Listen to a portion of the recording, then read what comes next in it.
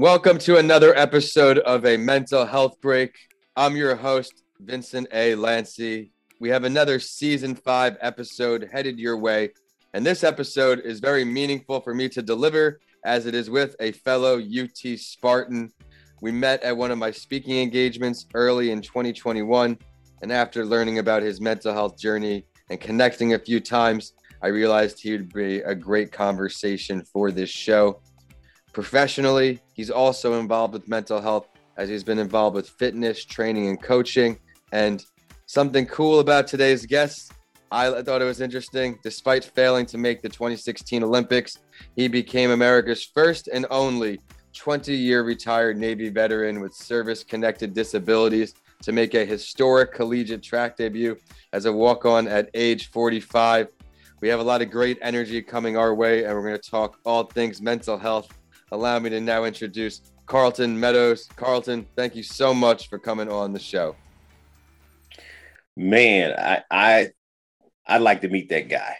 But I think more importantly, I was privileged to meet Vince, the guy who's doing this program, because we hear if you get knocked down, fall on your back, because if you can look up, you can get up. And, as you may know, he landed on his face and he got up and he grabbed life by the collar and said, "Look, I'm not done. So you can either cooperate with me or get out of the way," and went on to finish his degrees and to be a host and an inspirer to so many other people. So thanks for having me.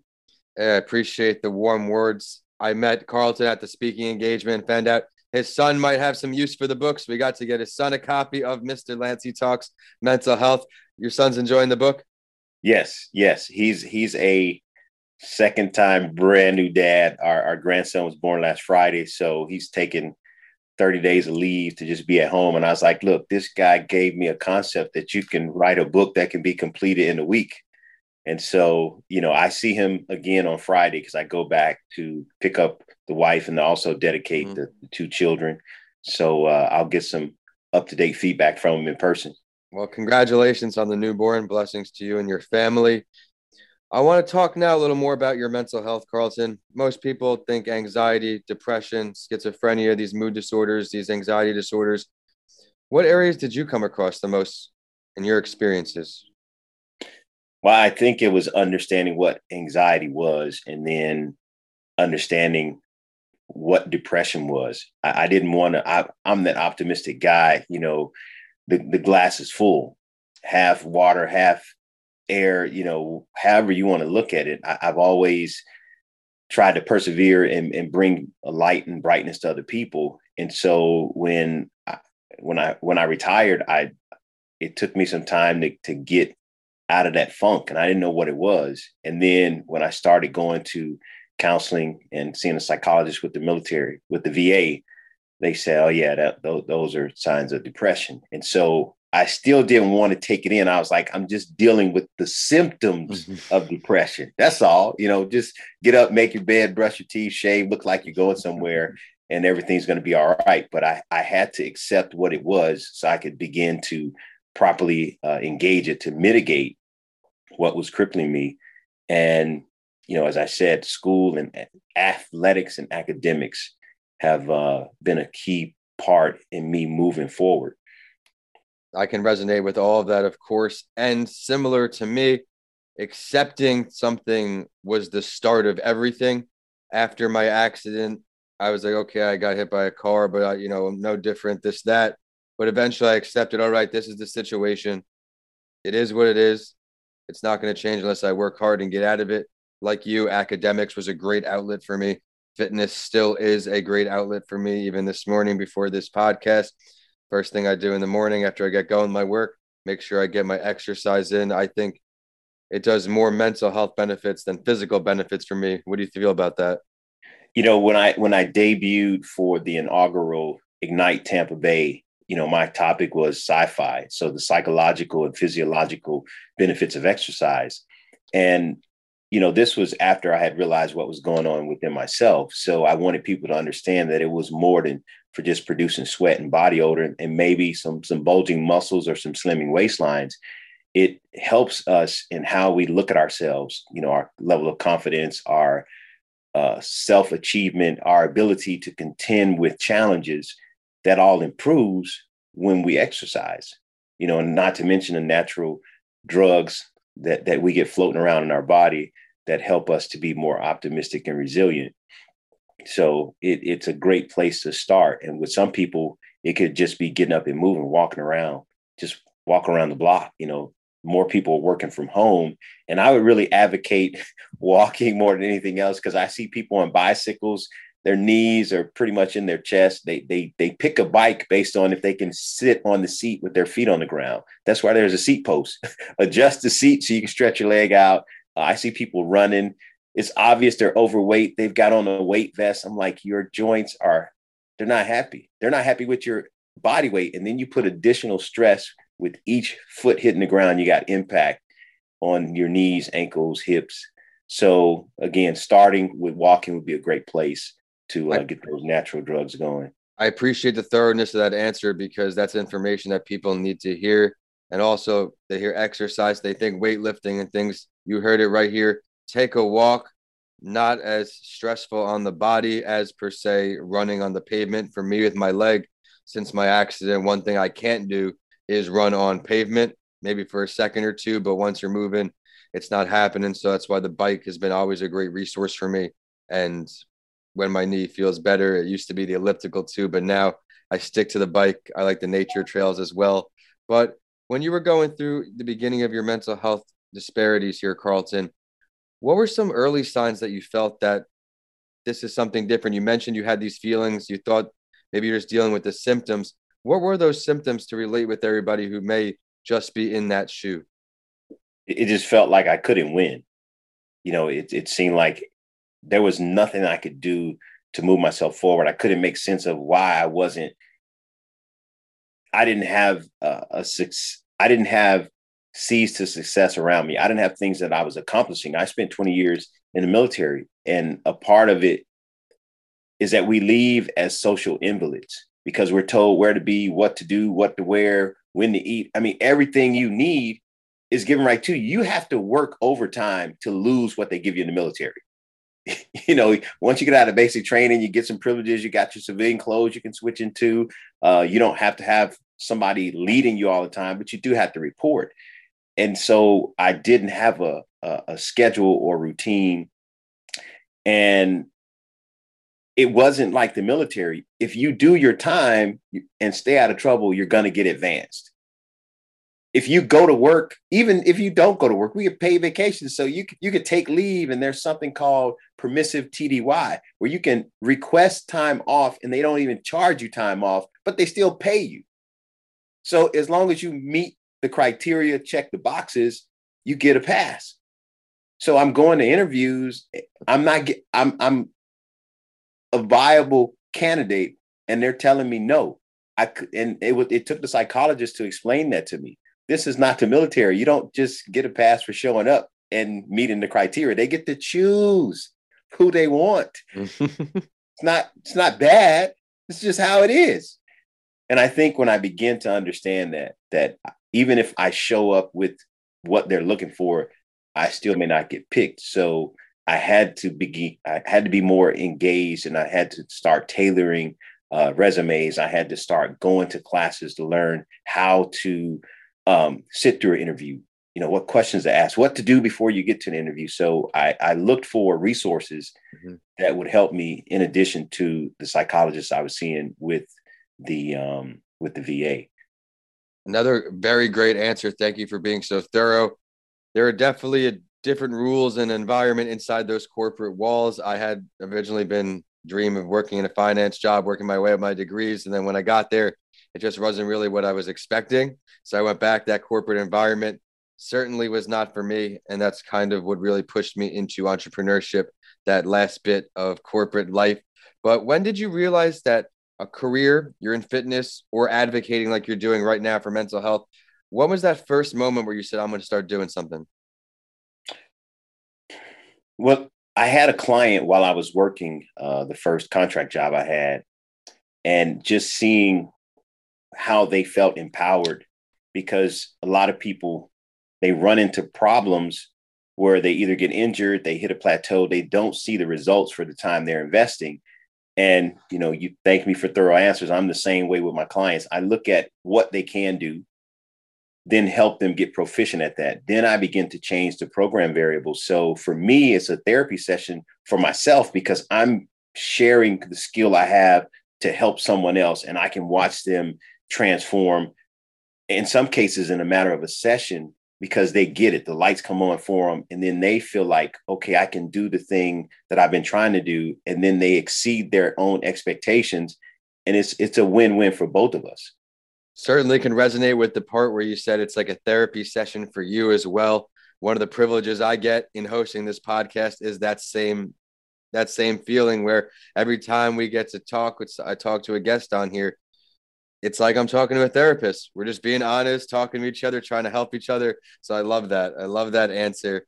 Looking back here, Carlton, throughout your experiences relating to mental health, I'm going to ask you to pick two. And I say just two because I want your most important answers. What would the two most important things that you can recommend to our listeners today to improve their mental health on either a daily or short-term basis, as well as long-term? Let's start with short-term. Short-term, I would say establish a winning schedule. Pick some things you can do by just falling out of the bed.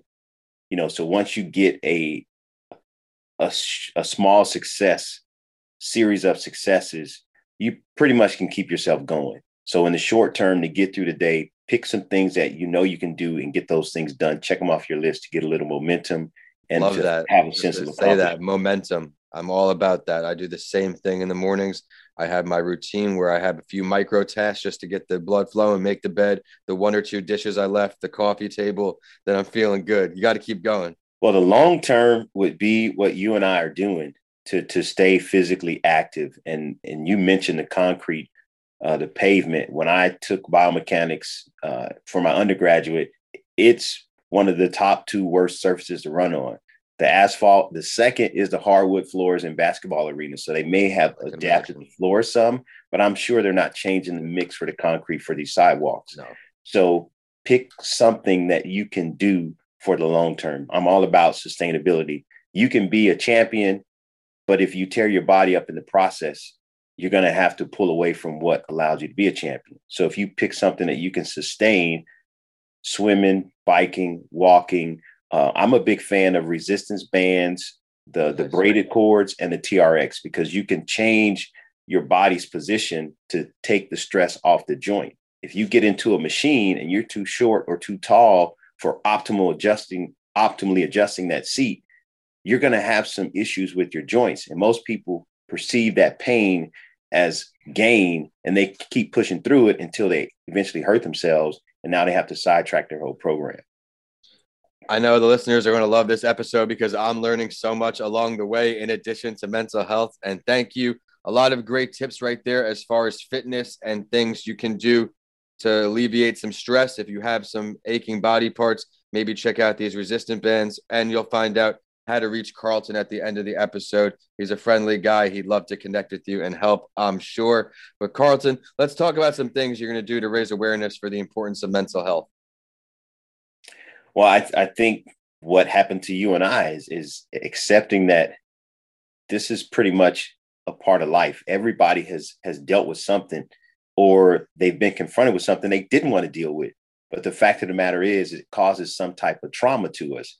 And do we remain in the trauma, or do we move through the trauma? Because it's not up to me to say, well, you should or shouldn't feel this way about something. The fact is it's happening to you. How can we help you move through it? What can we control? What can we change? And I think when we look at it, which we are, but more more in the same light as we look at physical fitness, there's kind of a scramble where we see the word thrown out. There's awareness, but awareness doesn't fix, it doesn't solve, it just makes people aware. So once they're made aware, they need some solutions. So by us continuing to talk, by you continuing to interview people and help them to realize where they actually are, accurate self-assessment, and then understand how are they choosing or preferring to deal with the triggers around them. And can we help them identify their superpower, which most of us have? I mean, when you and I, it seems like talking to people. We get energized, we energize them, Right. and then help them stay true to that. There's definitely some stigma around the words mental health, but like you said, conversations like ours will help normalize this slowly but surely. I mean, 10 years ago, there was no conversation. Now, especially males, not discounting any female that talks about mental health, but males, there's not many of us who speak out that masculinity, that I need to be a tough guy of being a male. I now would love your take on the Spotlight story. Each episode, I share a mental health story of someone because I want to let you, the listeners, know you are not alone.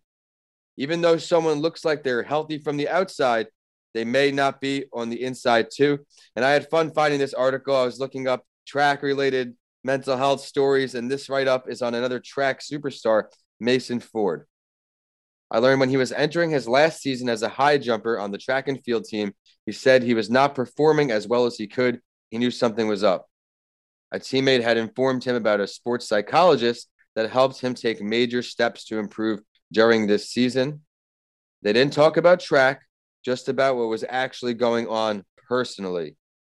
His story inspired Ford to seek help, and he started going to the ASU counseling services. And here's a quote that he had after starting counseling. It changed my whole season around. I ended up accomplishing almost all of my goals. I went to the NCAA men's track and field preliminary round and earned a scholarship my senior year. I credit that to stepping into counseling services, getting uncomfortable, and having them help. A lot of great lessons within this so far. Ford found his purpose on campus. He walked on to this track team and then graduated with a degree in business, sports, and media studies. So you could tell how much counseling helped. And something I really want to point out, he was also involved with the program called Devils for Devils. It was a peer-to-peer program that provides training for students, faculty, and community members, and aims to help participants improve their emotional support skills, which go a long way with everything in life. And this includes empathy, recognizing signs of distress, and fostering a healthy community. Carlton, what do you take away from this story the most? Well, I would say the mental toughness, because as men, you pointed out that we don't really have these sensing sessions or want to deal with what we're feeling inside. And I think that could be a way forward, because the sports psychologist, and that's what I'll tell people, you have collegiate teams, professional teams that have a sports psychologist, and we have sports psychology as part of our curriculum for our degrees. But to look at it from the standpoint that, yes, you want to be mentally tough, but that toughness and fitness should go hand in hand. So we can kind of tie the sports psychology to a well-being, and not just that mental athletic edge, but getting an edge on life. Because like you said, they didn't talk about track. They talked about him, what was going on in his world that allowed him to stop being a hostage, because he was able to perform athletically and academically. So the takeaway is sports psychology is pretty much like sports physiology or exercise physiology. It's a needed science and component. And all exercise is not for professional athletes, just like all sports psychology is not for professional or collegiate athletes. Right. I couldn't agree with you more. What works for some doesn't work for others. And that's important in everything. People, if you look at mental health techniques to improve fitness, may not be for everyone. There's meditation, may not be for everyone. There's yoga, there's breathing techniques. There will be something to help you. And Carlton, I got to thank you so much for coming on the show today. I know the listeners are going to see all the value in your show. You were honest the whole time, which I really appreciate. Your explanation of the early signs you felt when you started feeling something was up mentally to pay attention. You shared that. And you also weren't scared to ask for help. Something, everyone, I can't stress enough. We're not on this journey alone. No one could do it alone. You heard professional sports teams are using services. Everyone could use a conversation. It goes a long way. You also offered very tangible things that you did to improve your mental health, including fitness, along with the thorough answers. And it's now time for the last word. I do this on my other show as well, because I want the listeners to really have the opportunity to get to know all of the guests I bring on. Is there something that you would like to share with everyone that we did not touch on yet? I think it's what I told you when I met you. The Timex, and some of the viewers may be familiar with the watch brand. They're still around despite the Fitbit. Some people are still wearing the Timex. And the saying was, it can take a licking and keep on ticking. And I want to commend you because you didn't just keep ticking. You didn't just pursue thriving for yourself. You said, okay, I've made it through this when they told me I couldn't. And now I'm going to go out and I'm going to help other people. So I commend you and I thank you for that and allow me to be a part of this platform and for sharing your smile. I thought I smiled a lot, but man, like you said, it's a therapy session for the both of us. That's right. I can't thank you enough for coming on as well. It's exactly what I'm looking for in guests. And I'm grateful that all my guests bring this energy to come on the show. It's a privilege for me to host this because, like you said, it does help other people's the work I do. And that's really what keeps helping me push through each day. But can you now share how people can get in touch with you? Website, social media, anything? They can find me on LinkedIn, Carlton Meadows. Find me on Instagram as The Fitz Carlton. I'm on Facebook, but I'm in grad school, so I don't get on there much, but it's still Carlton Meadows with a K. And I'm on Twitter. I still have a Twitter account. I tweet every now and again, and same thing, Carlton Meadows with a K. Yeah, Twitter was the one that kind of fell back for me. I had the shiny object syndrome, that bright object syndrome, where Instagram is what I went after for a while. Then I realized this may not be generating me revenue. It's just a shiny object. So then I scale back to trying to get on all of those, including Twitter. So make sure you check out all his great content out there and reach out if you want. He's a great resource to have and you can help each other grow. But be sure to also check out the show on LinkedIn, Instagram, and Facebook at A Mental Health Break. And on Twitter, we're at Podcasts by Lancey. So you have updates from this show and that entrepreneur show. Of course, I'm at Vincent A. Lancey for all social media and YouTube. And my website is vincentalancey.com. If you check out any of my books, DM me, email me. I'd love to hear what you think. We have Mr. Lancey Talks Mental Health, Left for Dead, A Story of Redemption, and How to Transform Your Mindset When the Norm is Changed. All are on my website or Amazon now. If you enjoyed today's episode, please continue listening and rate A Mental Health Break 5 stars. Thank you for listening, and I'll see you all on the next episode of A Mental Health Break.